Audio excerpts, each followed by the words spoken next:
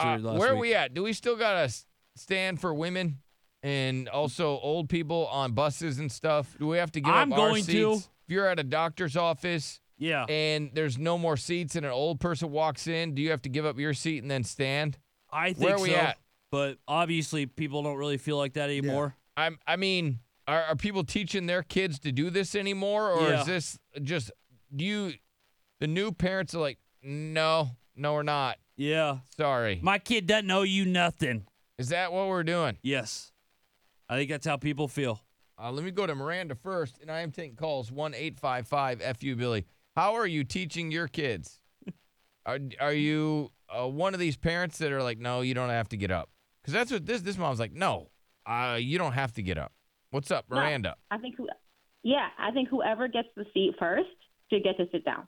But I don't buy into this, like, we got to give up our seat because somebody's, like, elderly or whatever. Like, I don't understand why we are, like, putting over elderly people like that. Like, they're some sort of superstars or something. Like, standing up, I think, might be good for them. Okay, so you think standing up might be good for the old person as they have to grasp the pole and hope they don't fall down? No, why am I supposed to get up after I've already got my seat and I got there early? I'm supposed to get my seat early, and then I'm supposed to give up my seat for, like, an elderly person that gets there, like, later, and then I waited longer because I got there slower. early. I just want to point that out. They do at the same time. Move slower. I don't know. It just seems like common courtesy. No, they should start earlier. Like, they got, like, I don't understand why they got to make my teenager get up. Like, we can let elderly people act. Like, I don't know, so that they can sit down. Like, we got there before they did. Right. Just I was curious what people are teaching their kids, because I know that our generation, you always got up, gave your seat up if it was a doctor's office, if it was any sort of bus, if you're ever on a bus. You gave your seat up for old people and women. No. Because you wanted to raise gentlemen. Survival of the fittest. Nope. Survival of the fittest, right? Like, why are we teaching? Okay, can I ask you a question? Let's say your son grows up and him and his wife, right? They have a marriage, and for whatever reason they just, I don't know. They're down on their luck and they have one piece of food left. Does your son eat the food, or does your son give it to his wife? I don't understand what food has to do with standing up on the bus. I'm just saying, like, where's the line as far as him being a gentleman? Or is it just all self-preservation? Look, what are you teaching your kid at all times? Before you take care of other people. You have to take care of yourself before you take care of other people, because you have to take care of yourself first, and then you can take care of other people. That's all I'm saying. Like, you got to survive first. Otherwise, how are you going to take care of other people? So, I mean, I don't know. That's what I taught my son. Like, you got to, like, just survival of the fittest first, and then once you're fit, maybe you could do that other stuff. But I don't understand why we're teaching other people that they can just be late. Like, okay, so you think to a seat. that old people and women feel entitled to a seat that they don't deserve? I mean, yeah, like when I was pregnant, I didn't wait for somebody to give me a seat on the bus. I stood up.